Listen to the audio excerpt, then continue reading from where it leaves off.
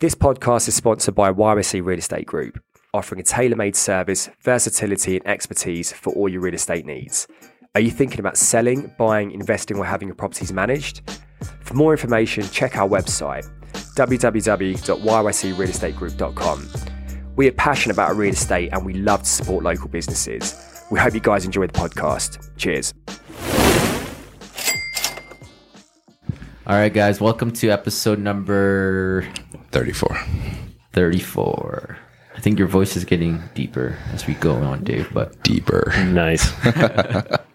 but today we got Ross Alger. Is that right? That's perfect. Ross Alger. Yeah. And he's one of the founders of Confluence Distilling. That's correct. Is that right? Yeah, Confluence Distilling. Local distillery. Local distillery. You know, I really don't even know what that means yet, so we'll explain that part. You've been up and running for about 2 years now, 2.5 years. Yep. And basically, you guys, to my understanding, is you guys make your own spirits and vodka, gin. I don't know what you guys make. Absolutely. Yeah, we're the kind of Calgary's craft gin distillery, so we kind of focus ourselves on gin a little bit, but we do make a little bit of everything. So we got vodka, gin, whiskey in barrels waiting to be aged, and a variety of other spirits. How long do they age them for? So whiskey is a required minimum of 3 years. Okay. What? All whiskey? All whiskey has been aged for at least 3 years in Canada. Some American whiskeys are less. Yeah. But generally, that's kind of the standard for most of the whiskey you'll drink. So does that mean you have whiskey that you can't sell yet because you guys have only been up for 2.5 years? Yes, we have no whiskey for sale. We only have whiskey just sitting around in barrels right now. Crazy. Yeah. What's the primary, I guess, the mixture for whiskey? Like what kind of grain or whatever do they use? Whiskey is mostly just a grain spirit that is aged, and you can use anything you want. So like a bourbon is at least 50% corn-based. A single malt whiskey, malt being malted barley, means it's 100% made of malted barley. So and like a rye whiskey typically has more than 50% rye, even though it gets more complicated than that. But so like we have like some 100% rye whiskeys that we're making. We have 100% barley-based, malted barley-based whiskeys. And then we also have 100% wheat whiskey as well, which is fairly unconventional. But we make all of our clear spirits out of wheat. And so we thought it would be an interesting project to see what that goes like. And maybe it'll be good, maybe it won't be. That's sweet. We'll find out in a few years. That's sweet, man. I always felt like I wanted to own like a bar or, like, you know, when you're growing up, you're like, oh, I want to own a bar. Or... Yeah. One of our clients was just saying that yesterday, that they really want to open up a bar in Montreal, but it's like now you're brewing your own alcohol. Yeah. So you guys are a cocktail bar too, right? So you guys got, because we've been to your place. Yep. Yeah, it's a cool spot. We went there for Slut Merch, and that was a pretty eventful night. Probably the coolest event we've ever had. Yeah. Super interesting, very exciting, really, really good party, really cool things going on. Yeah, it's a sweet venue. Like it's got really sweet decor, just like old school vintage vibe. I try and articulate it's like my grandma's basement. Yeah. If that was a bar, it's very much like that. That's cool. And so we're not like officially a bar, because a bar, you can sell anything you want. We're a tasting room that is kind of the front face of our business. And so we're only allowed to sell spirits or drinks that we've made ourselves. So all of the drinks that we sell have some kind of Confluence product in them. Interesting. Yeah. So do people go there and, because I guess we went there for an event, but typically when people go there, they're just sampling alcohol, or are they actually sitting around? It's a full cocktail bar based experience, but they're only getting things that I've made. So like, because we have a range of products, like we did a collaboration rum the other day. And so we have some rum based cocktails. We have vodka, gin, all kinds of different things. We have barrel aged old fashions. So like a barrel aged vodka is like similar to whiskey, but a little different. So we kind of like skip the note with some whiskey stuff. So yeah, you're basically very similar to what you get at a proof kind of esque feeling. There's a bunch of tables inside. We now have a patio as well. so that we can operate currently. And come down with your friends, sit at a table, have some drinks. We have a few little snacks, not a huge food list, but just nice casual. And then we're in that neighborhood, the Barley Belt, where there's like 14 breweries, cideries, and distilleries within 10 blocks of each other. Yeah, what is that place? So there's like a lot of pub crawls and stuff go there. And, exactly. Yeah. So we're kind of on this cruise between Inglewood and kind of 42nd and McLeod, where you have this massive density of breweries. And so we're kind of an option for gluten intolerant people that just don't care for beer because they've had enough like heavy hazy IPAs that they're tired of that. So we're like kind of a little bit of an off track on that. And so we have like on the weekends, Saturday, Sunday, we have these massive like bikers going through up and down our streets all the time. And so you kind of get two groups of people, like the people going for like a cocktail, like a elevated cocktail experience, and then the people that are on these like bike crews that are usually fairly intoxicated. Yeah, I should check it out again. Yeah, you guys are just allowed on the balcony now. Then the like patio, the patio. Yeah. Yeah, so we have a seating for probably about 20 on our patio, and then we're going to get a patio extension in the next couple of weeks. On the street? Just in the parking, like it's kind of like extension of our parking lot. Our parking lot is massive, so we can, if we really wanted to like go for it, we could probably put 200 seats in there. But Cold Garden style. Yeah, exactly. There's a lot of those that are coming out. But yeah, so like Dandy's the same kind of. They've taken over their entire parking lot as being this massive like beer garden area. Might as well. Oh, it's great. I think like you gotta adapt to the times, and it's also like I think. Oh man, it's just like. I'd rather be sitting on a patio than inside. Like the street culture of it, I think, is really like a positive change in Calgary. Is particularly like on 17th Avenue, the way that the patio extensions have like really opened up the street and made people more lively. Like I love walking up and down 17th now. I know because it's so vibrant. It's like, oh, we're in a pandemic, but there's like millions of people everywhere. It's just like the streets are busier than how it was on the inside, and like it's sunny out. The weather's decent, and like you might as well take off that road because there's less cars on the road anyways, and just extend the patios out there. Exactly. No, I think it's going to be. I really like how it's going, and I'm confident that the AGLC and the city are planning these to be extended forever. Like the patio extensions, the AGLC has no intention of revoking that after COVID. So I see a lot of like potential in increasing Calgary's vibrance in nightlife and stuff like that. So didn't they just approve drinking in public parks as well too? No, I don't know. So the city, did the city do it? Yeah. Because I know that the city, like that was the last piece, was getting the city of Calgary to agree to that. I'm pretty sure I just read it in the news the other day because Toronto just approved it as well. Like North Vancouver had it last year, and there was some really successful metrics about how it was worked on, and there wasn't over intoxication. It was like really handled well. The community really embraced it. The parks were more vibrant than they were before. So I see that being a really positive opportunity for Calgary this year. European vibes, like oh yeah, you're allowed to do that for sure everywhere in Europe. I remember I went to Paris. You just bring your own bottle of wine and sit right under the Eiffel Tower, right? And just drink and your cheese, your all wine, over that bread. Everyone's just carrying. Well, we need to do that. That's my jam. Me too. I do that in Calgary, but don't tell anyone. That's like when we went to Eau Claire with that wine box.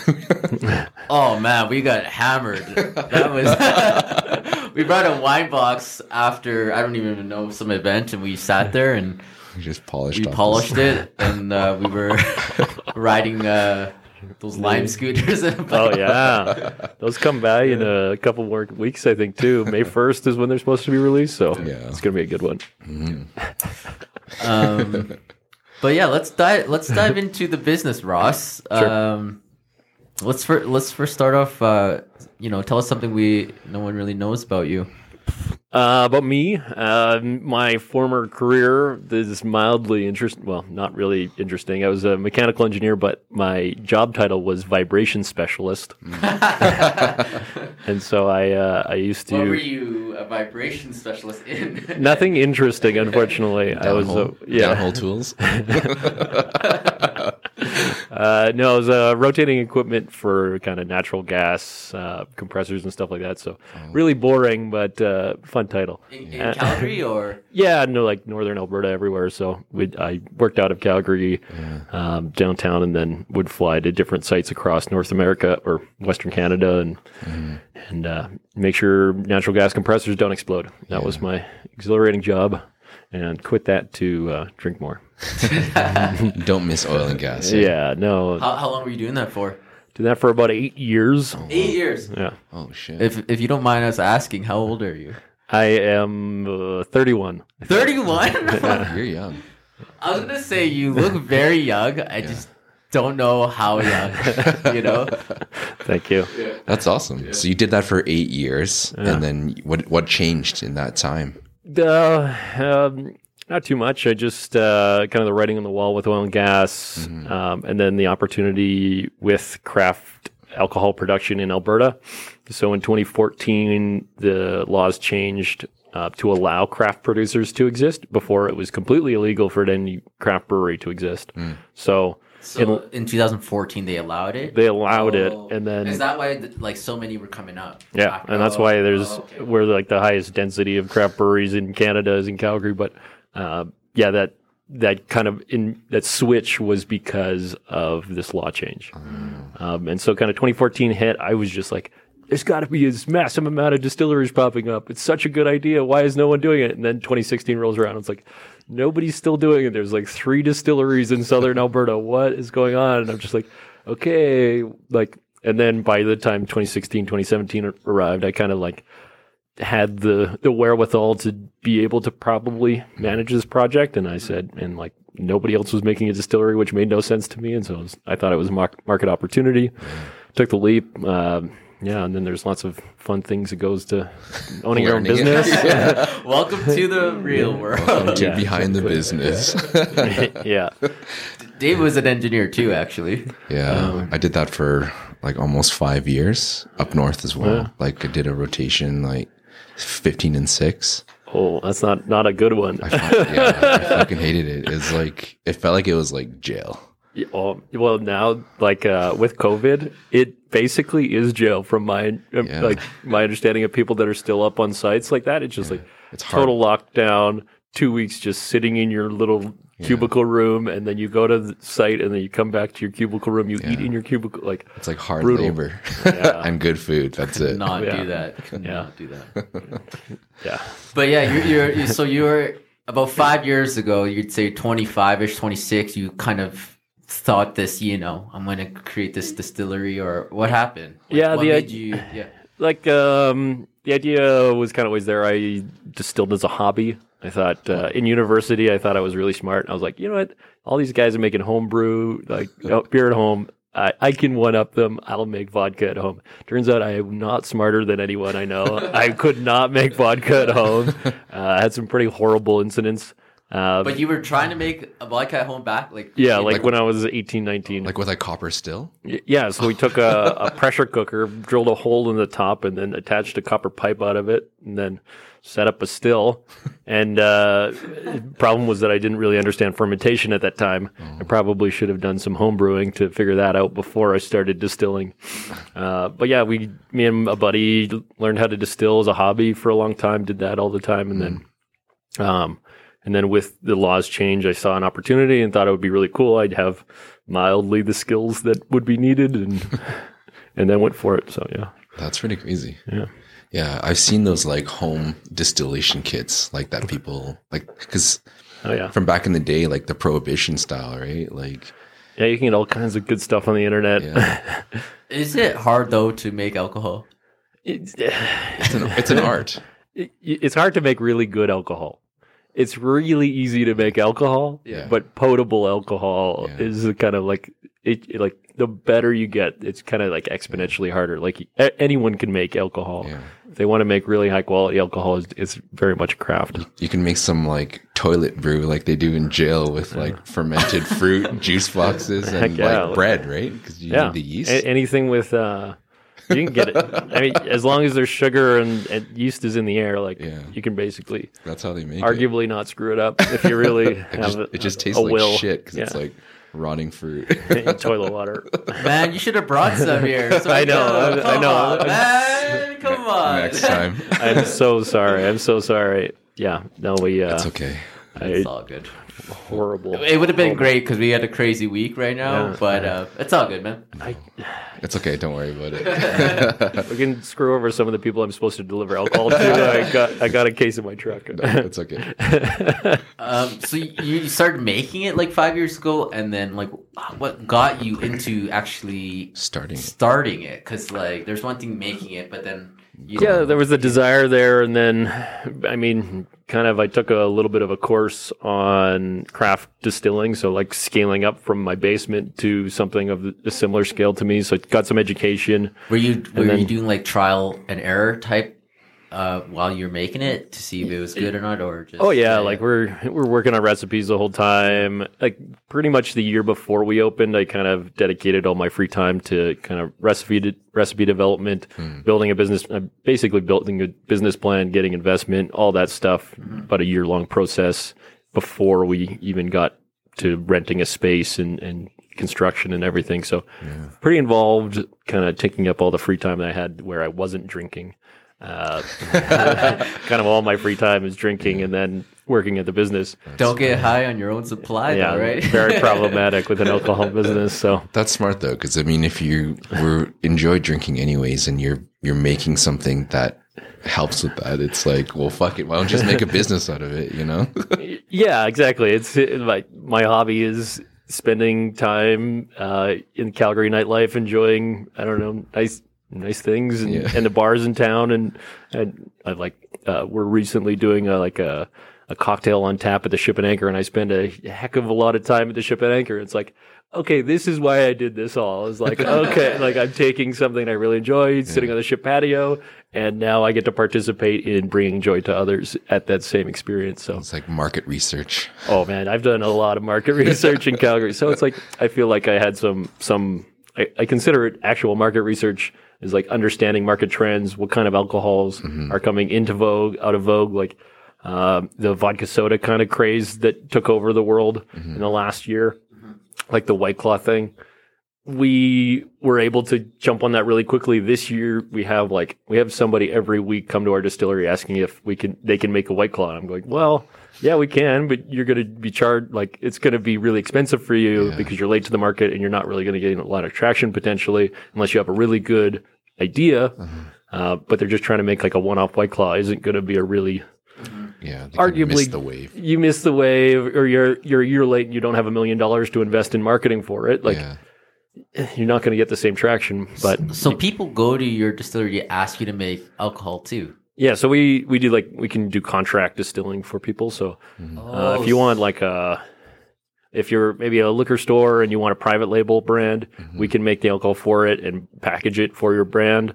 It's called a private label. If you're a person who has a really good brand idea and you have a really exciting product, you can come to us. We can make it for you. You have to become a legal agent of that brand. And so there's a bunch of legal process you have to go through, but then we can be the manufacturer so that you don't have you can be focused on marketing and branding, and then we can do all the heavy lifting.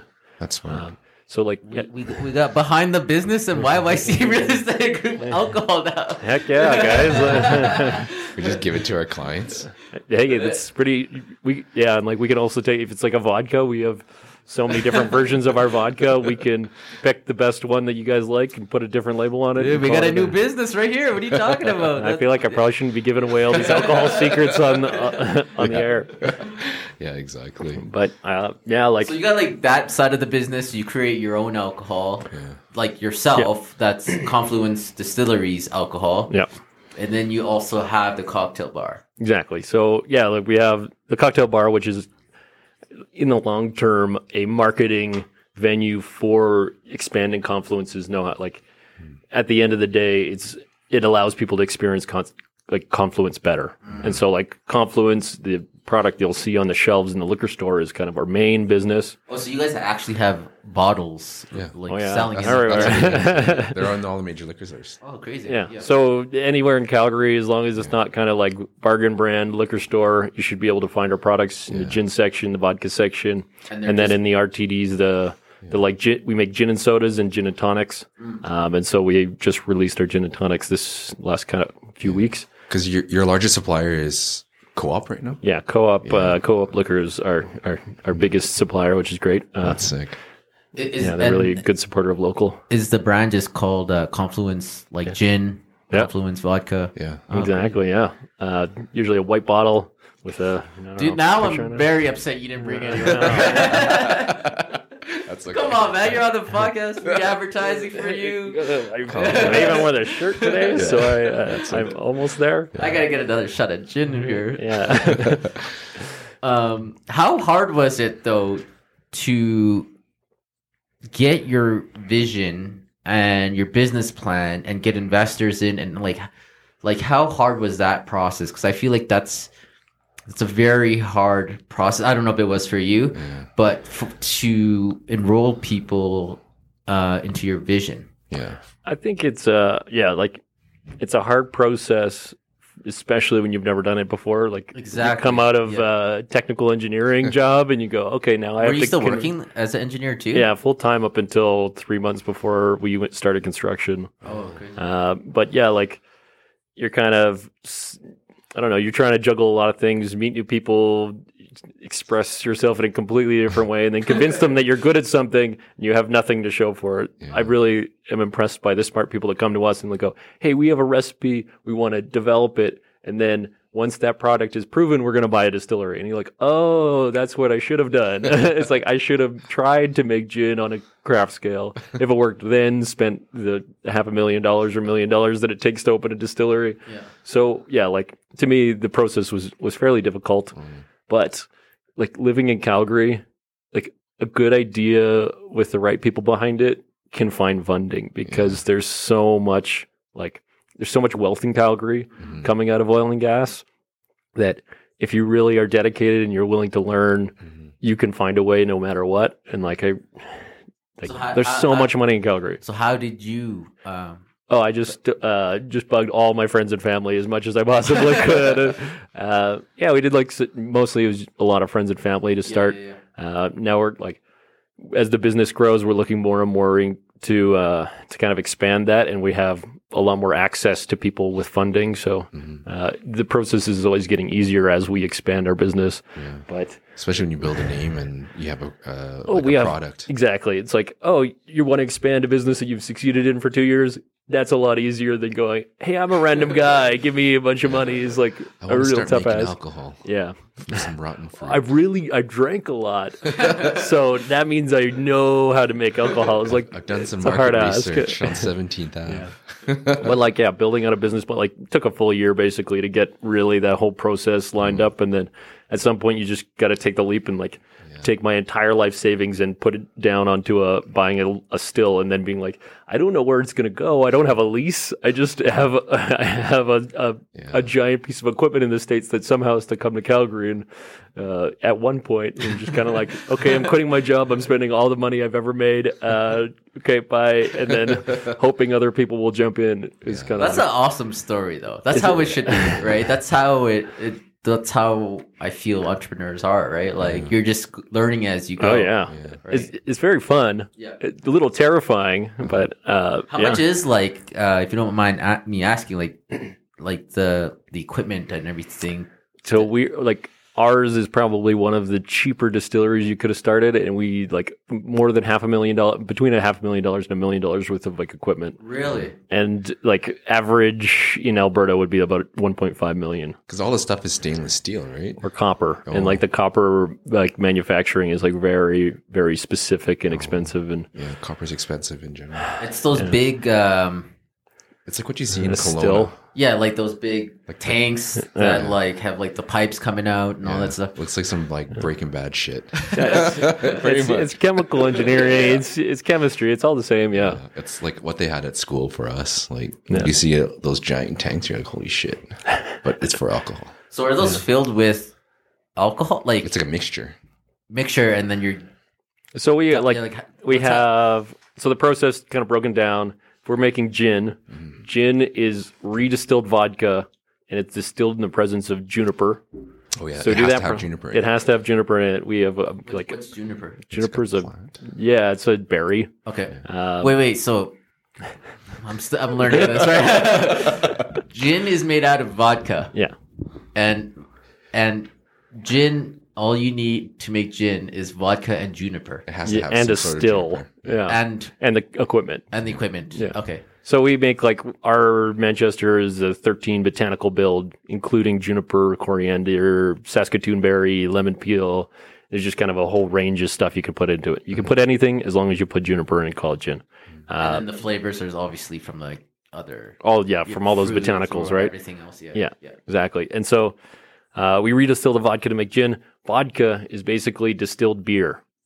So you take beer and then you boil it and you capture all the ethanol that gets boiled out of it because ethanol boils at a lower temperature than water. Yeah. So the water stays in the pot. The ethanol comes out of the pot. We collect all the ethanol at a higher percentage. Yeah. And so vodka is like distilled to nice. They separate. Okay. I just want everyone to understand this too because I think no one really knows also. So let me just verbatim what you just said there. Vodka is made out of beer, basically. Yeah. Okay, and it's an alcohol content. You boil it, and then when it's boiled, we're only capturing the ethanol and not the beer water mixture. Yeah, because the water boiling temperature is at 100 degrees. So what is the ethanol is about 78 degrees Celsius. So at 70 degrees Celsius, then the what's it called? The alcohol turns into a vapor, and that's what's getting collected. And that's the vodka. Yeah. So I guess like the beer that you're boiling, like what type of beer do you boil? Or are you making your own beer? Yeah, we make our own beer. Oh, so yeah, so it's like you're not buying like Coors Light. No, just cracking a Bud. There's a bunch of Bud Light cans all over the floor. It's like no. So basically, like we always say that a brewery is a lazy distillery because they don't go the whole process. Because they only get to the beer phase, they don't actually distill it into the vodka phase, right? So brewers are just lazy. They're not going that extra. Yeah, they're not. They're only going halfway there. So we like in-house, we make a wheat-based beer. So it's basically like a sour Hefeweizen. We make that kind of base product. So it's wheat, yeast, water. We ferment that. That fermentation, we take the sugars out of the wheat. It turns into alcohol. It's about 8% alcohol. And then we have this 8% alcohol beer. We boil that and we take the alcohol out of that 8% beer. And after a few steps of distillation, we get a 96% or a 95% alcohol distillate. Yeah, vodka. Yeah. So it's 95%. Vodka has to be distilled to 95% to be called vodka. So is that like the 95 proof or whatever? So proof is always just double the alcohol percentage. Yeah. So no one actually sells vodka at 95%. Yeah. You always like just redilute it. Yeah. So most spirits are always they're diluted down to a certain level. So you add back clean water into yourself. It. Yeah, just because of its commonality. Like you could sell it at 95 for sure. But could you even do a shot of 95%? I feel like that would probably burn fuck you up. Yeah, it's just 2.5 shots. Yeah. Yeah, but wouldn't it like burn your throat? Yeah, probably. You're like, I've done it. I'm sure I've done it. I don't think I have, but it's not something like we're always we taste our vodka to know when the good alcohol and the bad alcohols come. So I'm tasting 95% throughout the day in very small quantities, very, very small quantities. But it's not like something that's overly horrible. And like at that purity, it actually is pretty good comparatively. So you have the vodka now, and then you tweak it for flavor. Is that what you do, or you add stuff to flavor it, or to like? If we're making just vodka, we would take that distillate, dilute it down to 40%, and then we would carbon filter it. Dilute it, you're just putting water in it? Adding water back into it, okay. Yeah. So we put reverse osmosis water, and you want the purest water you can get. You add that back to the vodka, you filter it, and then it's ready to bottle. So vodka is just clear, uncharacteristic alcohol, very boring, as plain as you can get. If you wanted to make a flavored vodka, you could just add flavor at whatever stage you want. And then is that the vodka you guys sell? It's just like... normal vodka. Normal vodka. Okay. But ours is made, because it's made with wheat and the way that we make it, it's much more characteristic than like a Smirnoff or a Grey Goose. It'd have the same smoothness as a Grey Goose, but it would have more texture. It would have kind of notes of vanilla. It has a little more character, a little bit more like mouthfeel, sweetness, whereas like a commercially made vodka is usually pretty neutral and like just completely just void of anything. Are those made with potato or just no? And so like a Grey Goose is made with wheat. Could vodkas be made with tomato? No, potato. Oh, potatoes. Tomatoes. You could. Potatoes. You can make vodka out of anything with sugar. Yeah. So you can get there. Content. Yeah.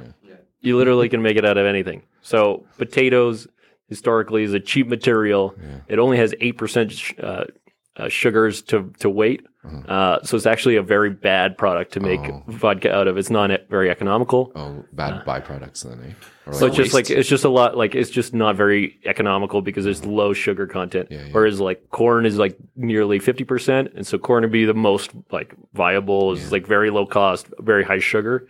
So you can make vodka very cheap out of corn, but whiskey or wheat would be kind of the most common grain used for making vodka. It'd make kind of a superior product. Plus, it's very cheap and has a high sugar content. So that's kind of like why it's so common. Like making flour. Like everyone uses bread, right? There's so much wheat in the world. Why not make some vodka out of it? High yield content. Yeah, exactly. Damn, didn't know this podcast was to be. We're gonna get real technical. Science, and then all of your listeners will fall asleep. That's interesting. I didn't know vodka was made like that. And then I guess what makes it more. I guess the way that you make the beer the way you make the beer is what makes the vodka very like the standard of vodka. Is that right? Like Grey Goose. The quality of the distillation, the quality of the fermentation, the base grain.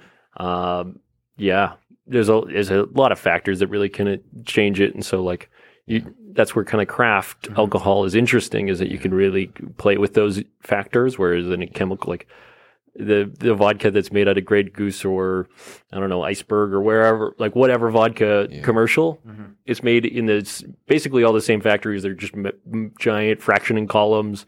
They're about the same as a chemical factory up north. It's the exact same process, where ours are like a lot more hands-on, a lot more technical, a lot more room for change or differences, and it's a lot more like artisan, and I feel like there's probably more love put into it than like some mass-produced bullshit. I don't know. Like I've toured through Alberta Distillers Limited, which is like this massive commercial facility in Calgary. The guys are great guys that do it. It's not necessarily there's not a whole lot of like ownership to the product, but they do a great job, but it is a very, very different product at the end of the day. It just reminded me of that series that I watched on Netflix, The Sour Grapes.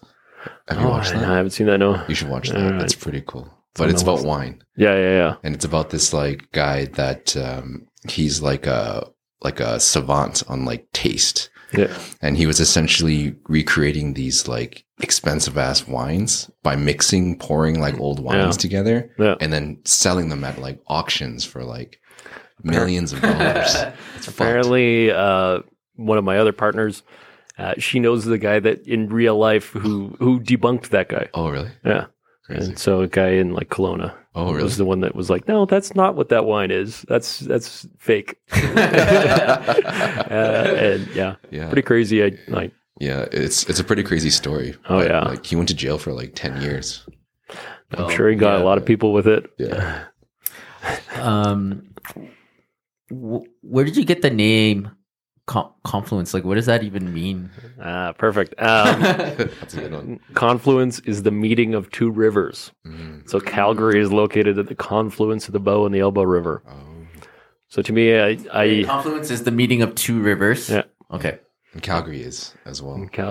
Calgary means that? No, it's like the, but Calgary is there, right? Yeah, like Calgary the center also of Calgary is pretty cool. is the confluence of the Bow and the Elbow River. So it's very like local. So that's the kind of the fields. Like Calgary is my home. I love Calgary in every single way, and I wanted to kind of voice that reflection of Calgary. We use local ingredients, and we want to kind of reflect Calgary back to people without just saying Calgary Distillery is like really lame. So Confluence is kind of an underappreciated way of kind of bringing Calgary together. Well, that's an awesome name. My grandfather was the mayor of Calgary, also named Ross Alger. What? That should have been something, Sorry. And so I thought it was kind of a nice kind of homage to him and that our family has really cared about trying to inspire the community and progress of Calgary for generations. Your grandfather or your... Yeah, my grandfather. Was the mayor of Calgary. How long ago? Yeah. Like 1977 or 78 or something like that. Like, wow. It's been a bit. Calgary's changed pretty significantly since. That's cool. Yeah. Did you use his name to help you with that? Yeah, I got a lot of favors at City Hall for that. Yeah. Got all the permits. Come on, my grandfather. Like, push these permits. Please. Literally nobody has ever heard of him who's working in City Hall today. They're like, who? Yeah, exactly. That's pretty cool. But back to the name, like it's cool that you picked like a geographical thing in Calgary to represent the brand, and also like it's just an interesting name that connects it like really well. Like it's unfortunate that no one knows what it means. It's kind of lost on a lot of people. You guys have to put that in your like why, like the mission statement of the company, because then like when people read it, they're like, "Oh fuck, that makes fucking a lot of sense." Probably, should be on our front page of our website. Well, Confluence sounds like trendy and cool, like Confluence, right? Yeah. So I'm really hoping for that. Yeah, it does, right? Yeah. Like it's just like, what does that mean? Like you don't really know what it means, but I guess it's two rivers joining. Yeah. And if you don't know what it means, then it's kind of a blank slate for us to apply that meaning to you. So like, if you don't know what it means, you enjoy Confluence's products, and now Confluence means specifically that to you. It's kind of like you just picked a bunch of syllables out of a hat and picked it, and so we get to define Confluence as our meaning to anyone who doesn't know, and for people that do get it, it's kind of a nice little adjunct to the whole concept. The flowing of alcohol. Yeah, exactly. A lot of pouring alcohol. Is that what it means of the flowing of alcohol? No. Like but it's a meeting of things. So like we use it as like bringing people together. So like our spirits bring people together is the flowing, the meeting of ideas and people and. How did you come up with that? You just how did you think of that? Of Confluence, to me, is just that was a great version of how Calgary is, and like to me, that's a subtle reflection of Calgary. It's crazy because I've never heard of that word before. So, but now I have it attached, obviously, with your brand now, right? That's the goal. So we're not just kind of repeating the same. We're not like the Calgary Flames vodka or something like. There's so much Calgary brand things that I like, or like Alberta. Yeah, exactly. So we wanted to stand out a little bit, but still have that kind of connection because we are Calgarian. We love it here. So yeah. Were you born and raised in Calgary? Yeah. Oh, nice. But one of the few. Yeah. Well, so weird. Yeah. So nice. Yeah. So.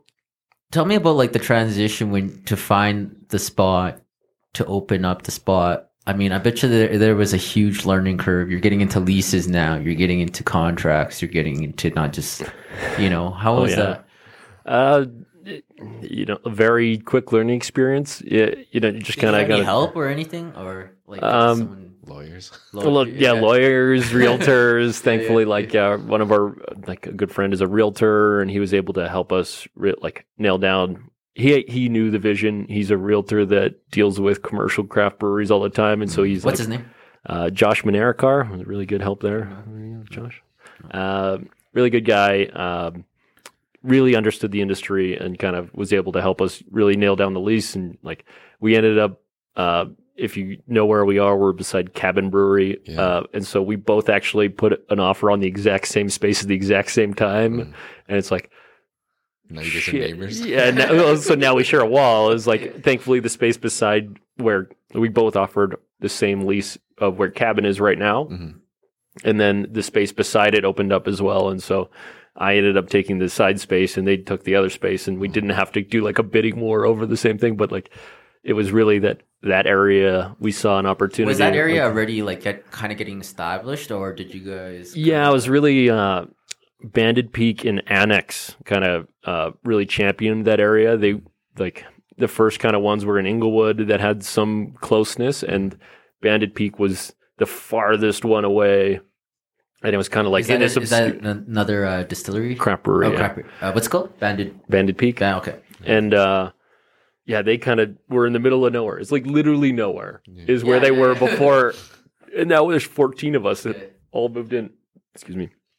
And so like, they were there. Annex followed suit, opened in that same area, a little bit farther away. And so now kind of Banded Peak and Annex are a little bit of the bounds, and there's like 10 people in between the two of them. Born Colorado opened, they're across the street from us. They opened 6 months before we did. So we saw this little pathway between all these guys as like the perfect spot. Cabin had the same idea as us, exact same time. They opened. We ended up getting a lease a month after them, and we opened a week before them. So it's like, yes. I beat them in construction, but their place is like super decked out. So I know why it took an extra month, where ours is a little bit more simple. But like the whole process was fairly involved. The legality of it, we had really good lawyers to help us out with it, and business. But like, I think the biggest one was like learning economics. I don't know, for just like a engineer, you learn how things work and stuff, but you don't learn like what a P&L is, like a profit and loss statement. Like, that's not something that I've learned in school. I never took business 101 or anything. So I just like all the accounting jargon and like what that standard issue process is, like all the financial elements of it were definitely kind of the biggest learning for me and what I had focused on. Did you have like that in place before you got like your investors, or you're just learning as you? Oh, I mean, we were learning the whole time. So like it becomes more and more like refined. Like I had a full financial like 5-year plan before I got any of my investors, and was able to forecast dividends and value and all this stuff. But they probably did it go on track, or? It's pretty on track. Oh, really? There was the issue is that kind of like my expectations of like our profit coming from this area of business and not from this area of business kind of just like swapped. It's like, but like all of my assumptions that were like conservative ended up being, and all my things that were like optimistic, they kind of just level out. And so like I was right on some things and wrong on other things, and kind of mostly got to the same path of where we're expecting. So it's not the same when you like. It's like it's like a hypothesis almost, like in the beginning, but then like once you actually get into it, you're like, oh fuck, like this is real numbers now, and it's a lot different from like real life, or like from what you've planned out. But it's like you just kind of have to adapt as you go, and you can't get that experience if you don't fucking try. And like that's what I find, that like it's always the same conversation, is like taking that leap of faith and then actually just doing it and learning as you go and adapting as you go. Yeah, so totally. I find a lot of like businesses don't really know what they're doing at the beginning, but they're just so excited for it that it doesn't matter, right? And that drives like so much of the good stuff out of the bit. Like, I don't know. I feel like I've been in this industry forever. It's been 2 years, but it's like, dude, you haven't even started yet. That enthusiasm, the like not knowing what you're getting yourself into. That's where so many of the good ideas come from, and like just kind of this like outsider perspective of like, what is the industry missing? And now we're on the inside, and being like, I don't know what the consumer thinks anymore because I've lost my perspective, and like. So it's kind of like always a balance of like that enthusiasm at the beginning of not knowing you're doing is like super valuable because you have this different perspective than everybody on the inside. And then once you're on the inside, you're like, oh, that's why we don't do it, because it's a bad idea. But I don't know, you should have gone with it. And like, I love that enthusiasm, just doing it wrong and trying it and hoping for the best. Do you guys ever do any like test panels and stuff like that, or like? Yeah, all the time. Everything we do, like a very involved product development process. So that's a good way. Yeah, giving it to everyone's parents to see how the older generations appreciate it. It's like, it's not sweet enough. You need to add more sugar. I'm like, it's people are health conscious this century. Come on, Mom. That's hilarious. So yeah, like we always try and shop everything around. I'll bring you guys some samples on our next product. Come on, Ross, you can bring it today. I feel like we should pop by there this weekend. Yeah, we should. It's gonna be a wicked weekend, man. Yeah, it'll be good. So when you were starting your business plan, you thought you guys were going to be selling bottles to liquor stores, or was it more? Everything. Yeah, so I mean, basically what we're doing now is nearly what I thought we would be doing with a lot of different expectations. But our main business was to sell bottles to liquor stores. The tasting room is arguably a marketing activity to expand the value of Confluence so that people buy it in stores, and then they can go to the tasting room, do a tour of the distillery, really appreciate the brand, and then buy it again, and they'll tell their friend about how cool their experience at Confluence was and how they learned what vodka is and how they learned what gin is, and that kind of, there's so much knowledge barrier between people drinking and people and the actual industry that's such an important element to our business. So that's where the tasting room really shines, when our goal is to eventually be able to sell globally, right? And so if we do that, the tasting room is pennies towards that entire project. Yeah. It's almost like the Kelowna concept, yeah, exactly. When you go and try the wine at all the wineries and stuff like that, you get someone that is going through it, walking you through the different tastes and the whatever notes. I forgot what it's called. Yeah, tasting notes of. Do you guys do that? You guys do tours? Yeah, we do. Well, not during COVID, but we typically do tours, tasting flights, and we'll go through the whole process and teach you guys about what's going on, so that people can appreciate it. We'll do cocktail nights. We did some online cocktail nights. Teach you how to make cocktails, because cocktails is even such a barrier. We should do for the YYC real estate team. Yeah, we could. We should do a cocktail night. Because you guys had pre-made kits or something like that, right? We at the start of COVID, we were participating in a lot of kits. So you put our bottle and then lime juice and sugar and whatever else you need in a cocktail, and we do all kinds of cocktail kits. And then we try and teach people how to make cocktails, because that's what that's what a good craft spirit should be used for, is except not a lot of people are drinking them straight. They are meant to be drunk straight, but most people are putting them in cocktails. So we want to inform the consumer how to make cocktails. And then we also make cocktails, pre-mixed cocktails, and sell those. So we have a Negroni, which is in a can? It's in a bottle. Okay, yeah. But I've had some of that. Yeah, it's really good. Arguably one of the best Negronis in a bottle ever.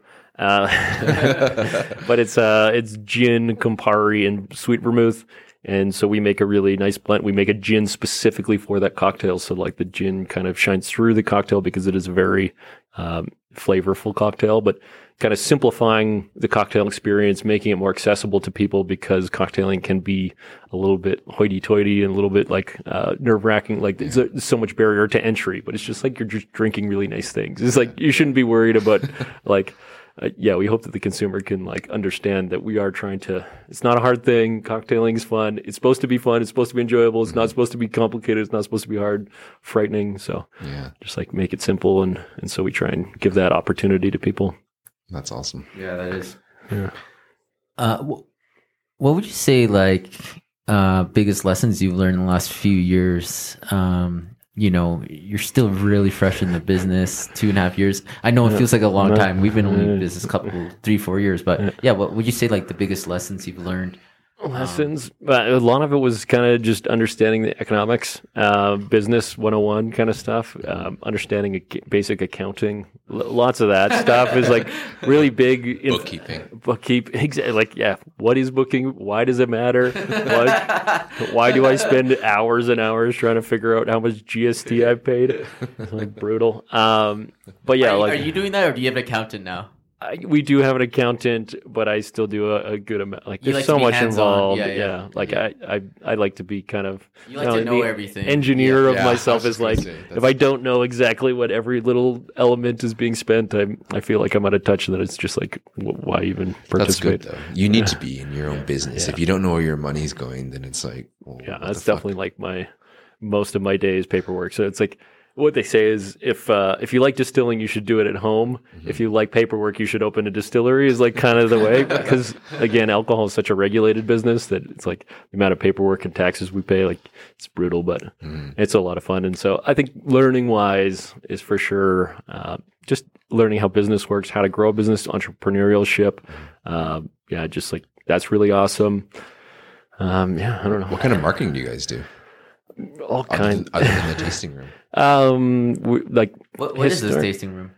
Just like it's just like the bar. Oh, it's the bar. Yeah, cocktail bar. I thought it was like a room where you go around to. There's glass windows. Little booths. You spit in a cup. You taste other people's spit. Yeah. It's the whole thing. No, like marketing pre-COVID, we did a lot of like in-store tastings. So we'd have a booth set up at a liquor store so that people were introducing them to the spirit, getting them to taste it, sample it. That's a big one. We used to help run a lot of events. We were very involved in, we try to be involved in the cocktail scene, in the like event scene around Calgary. Jamie Hilland, one of our other partners, he used to be heavily involved in kind of the electronic music scene in Calgary, running an events company. And so like we have a lot of connections on that side of things. So we really try to be involved in events and the nightlife and kind of get the bartenders to understand where we're coming from, appreciate our product and kind of hopefully guerrilla market itself from there. That's smart.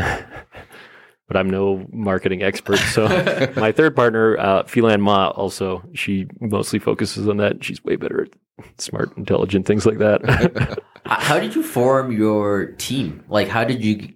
It sounds like there's more than just one. I mean, I was the one that knew how to distill, and so I kind of run the production side of things. Fee is my partner and business partner, and so she. Just kind of was forced into it by me requiring a lot of help, and so she kind of joined full time just after we opened. But so you guys were you guys planning to be business partners, or were it kind of just like it was kind of just like she was forced into it, I think, at the beginning, and then like it's like Ross, you need a lot of help, and she's putting in like all of her nights and weekends into it, and then she became full-time with us kind of fairly immediately after we opened. And then Jamie Hilland came on board a few months, kind of basically when we started construction. And so he manages all of our sales. Sales. Were you like inquiring to find someone, or how did you guys? Yeah, so I knew Jamie through DJing and stuff like that. And through the bass bus. And I know some guys there. And Jamie was looking for work, and I was looking for a guy that knew how to do things that I didn't know how. And thankfully, he was totally the right guy for the job. And I had a meeting with him like the 1 week, and I was just like, I really need these. Like, there's a lot of things that I don't know how to do. I'm really looking for these skills. I was like settling, trying to like offer him a job, and he didn't really pick up on it, I don't think. And I put like an Indeed like a job request, whatever you call it. A posting on a job posting. And then Jamie calls me like 6 minutes after it's posted. He's like, Ross, like, that's not what you need. You need this. And it's like, oh, okay, yeah. Like, I want the job. It's like, okay, obviously. Yeah, Jamie, come on. Oh, so he saw the ad? Yeah, he saw the ad and then called me. He's like, you want me and you don't want these things. And you're like, okay, perfect. That's what I was hoping you'd get to when we had this chat a week before. So anyway, Jamie came on board right at the beginning. He's been, like, him and Fee have been instrumental because they have so many skills that I don't have. I'm good with the supply chain, the paperwork, the mechanical elements of it. I can, fix most things or break them, whatever you need to do. Whereas Fee, she's all product development. So she builds all the recipes. She knows how to cook. She knows how to taste things, which is a thing that apparently is really important in our business, where coming at it, it's like, having a really refined palate is like such an important element, where it's like, to me, is like, I know how like chemical engineering works ish. Like, that's an important element of really technical side of it. But the other element is like cooking and flavors and how that kind of a full experience exists. And that's super critical. It's something that totally off my plate. Yeah. It's like Q&A almost. It's just like and so like her ability to be creative and smart and thoughtful about that whole experience, and me being just like technical nerd, boring paperwork guy, both very important but super complementary. And then Jamie being like on that third element of like marketing and sales and just like this knowledge of how people consume things and like being able to connect and talk to people and drive all these things, which is like so many things that I'm bad at, they're really, really good at. And so that was a really, really good that we like lined up all in the right place. All-star team. Yeah, exactly.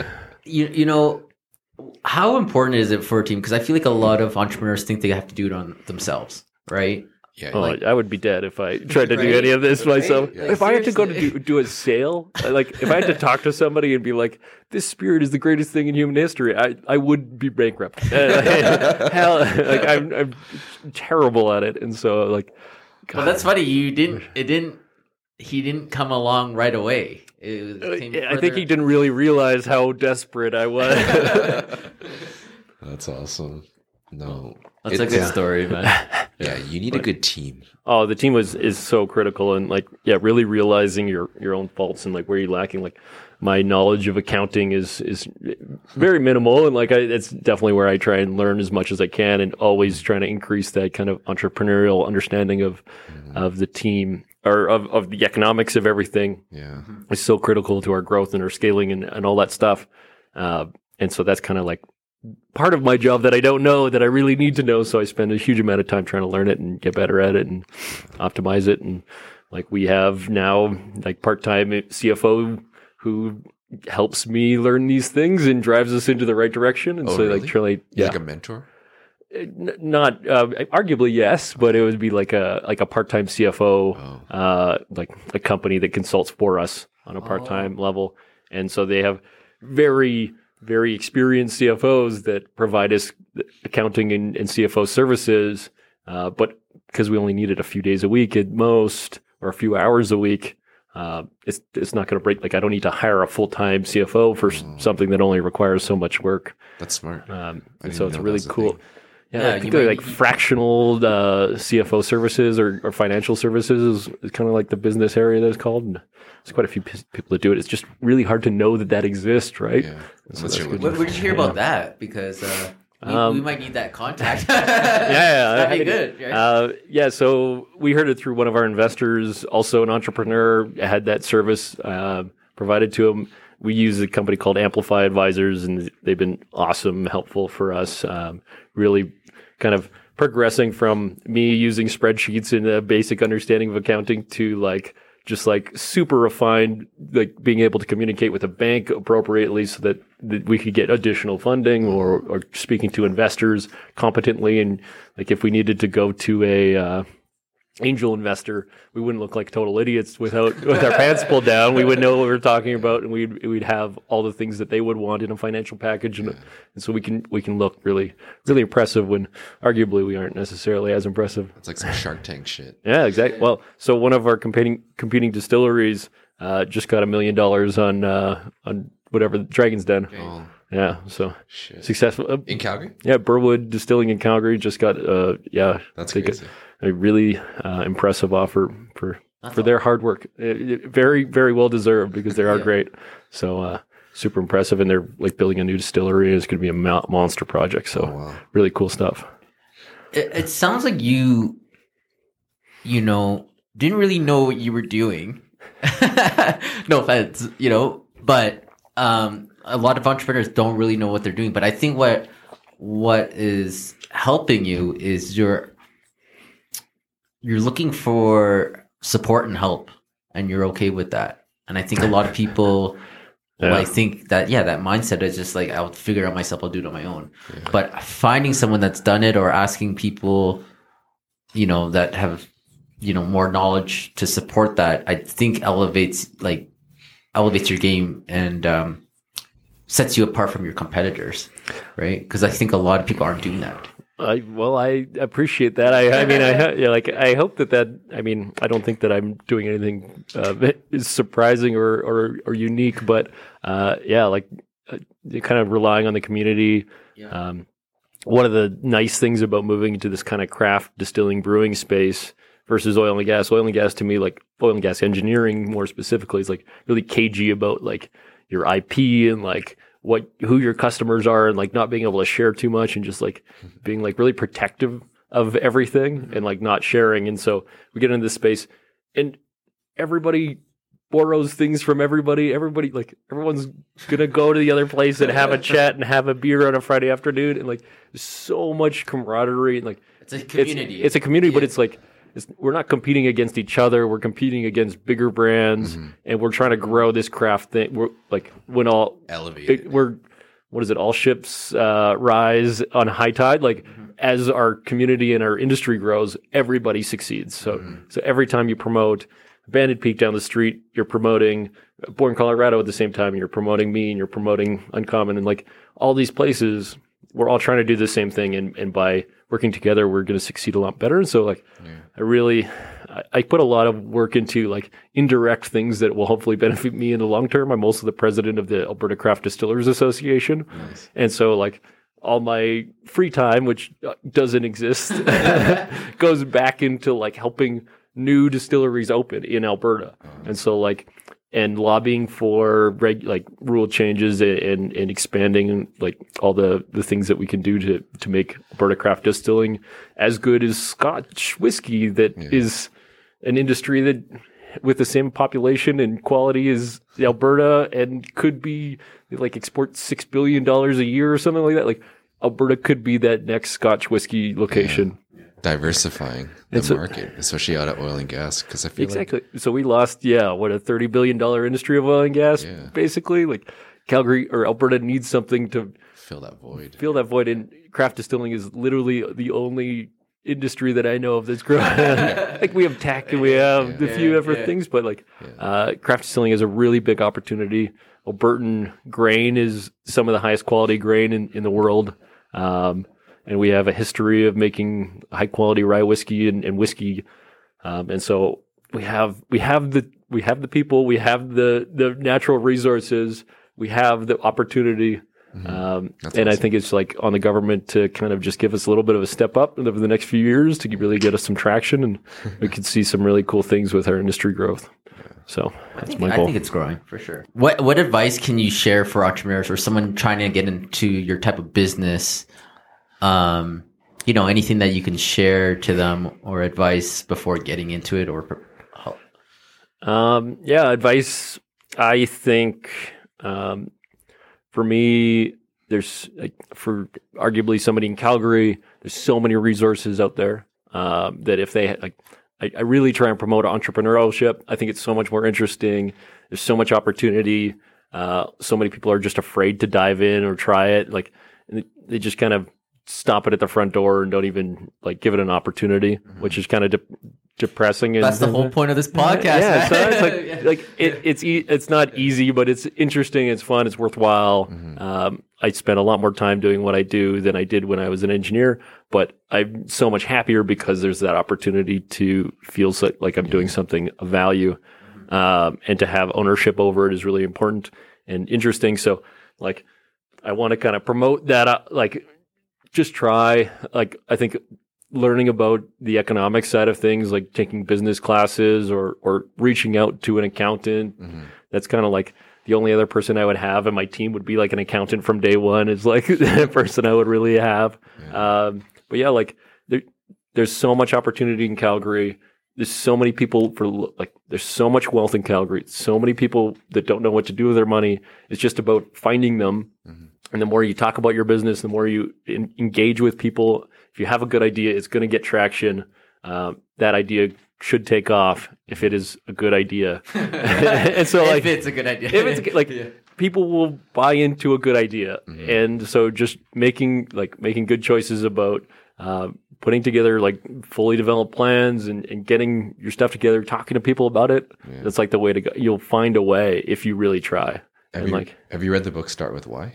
No. You should. That's exactly what that talks about. Yeah, we do. We have this thing called the Entrepreneurial Operating System, EOS, through a book called Traction. And that was a big game changer for us, is to really define where our company is going. and just like set goals for ourselves, a 10-year plan, a 5-year plan, our mission statement, really developing so that everybody on our team is going towards the same goal.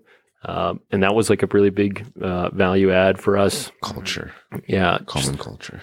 And just, what's the other one? There's like some course program thing that's very helpful for a lot of people too, like it's entrepreneur, like a business entrepreneur course. Yeah, it's like an entrepreneur. Like once you have, it's like for established businesses who are trying to grow. And I'm totally blanking on it, so don't worry about that one. Less important. I'm not that good anyway. No. But yeah, just like if you believe in it, like get that financial understanding and talk to people about it. I'm sure there's so much things that you can do if you want to. Passion and purpose gets funding. Exactly. Yeah. Or make better ideas. Make really cool ideas. All right. Well, I think that was a good way to end it, but I always like to give the opportunity, Ross, if there's any last words you want to say or anything you just want to say before we end the podcast. I was just going to say that I really appreciate you guys inviting me over today. I'm sorry that Jamie couldn't join as well, but I really appreciate the time. The conversation's been awesome. We'll get you guys back both on. Yeah, we'll get you guys both on with the alcohol. See, this is where Jamie, I don't usually get to leave the distillery. No one sees me. I don't interact with humans generally. He knows to bring alcohol. He's so smart. So where can they find you guys? On social media, location, all that? Yeah, Instagram, Confluence_distilling, I believe is our handle. Our website, confluencedistilling.ca. Yep. And then our distillery is at 507 36th Avenue Southeast, just off McLeod, by that Burnsland Cemetery, just by all the dead people. And then in stores like Co-op Liquor Stores, Wine and Beyonds, Highlander, all the nice boutique places downtown, like Oak and Vine, Vine Arts, places like that, Bin 905, all those really, really nice, great liquor stores that helped us when we were small and starting out. Pretty much any fairly good liquor store that you can find will be there. Awesome. And you can always buy online too. You guys are open till 10, 11 right now during COVID, or? Yeah, so right now, very specifically during this patio thing, we're open till 10 p.m. patio only for cocktails at our bar. Sweet. On site. And then you can kind of look in the window and see the distillery inside. And you can buy off sales there every day, like Monday, Friday, 9 to 5. Awesome. Oh, you can buy the alcohol there too. Yeah, exactly. Nice. Well, awesome. Great podcast, Ross. Yeah. No, thank you guys. This was awesome. Yeah. Love the setup. Yeah, thanks. Yeah.